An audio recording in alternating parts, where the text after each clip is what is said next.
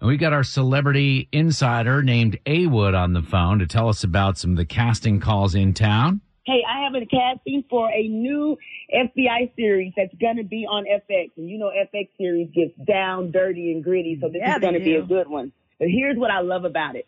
I'm looking for both males and females, 18 to 45, to work as SWAT tactical team members. Cool. No way. This is pretty much our entire demographic, 18 to 45. If you can hear me, you can be in SWAT.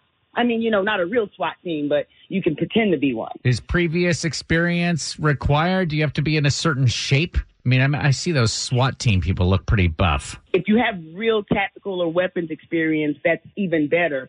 But I would imagine if you're going out for a SWAT team member, you want to look pretty, you know, SWAT-y. Are you going to get to wear the vest or the jacket that says SWAT across it and, like, full on, feel really cool all day? The one thing we know about SWAT people in TV is the one way we know they're SWAT is what? They've got that written all over. Yeah. Exactly. You're definitely going to be all swatted out with your wardrobe for sure. I wonder why SWAT team members need to advertise that they're SWAT team members. I mean, we couldn't tell by the face shield and the armor that they've got on them, like where they come from and what they do. I guess it gives people a warning that, like, they're not going to play around. Yeah, it's about to get real. All right, so if this is you or someone you know, follow me on all social at A Wood Radio, and I will get back to your DMs, and I will tell you exactly how you can be in the SWAT team.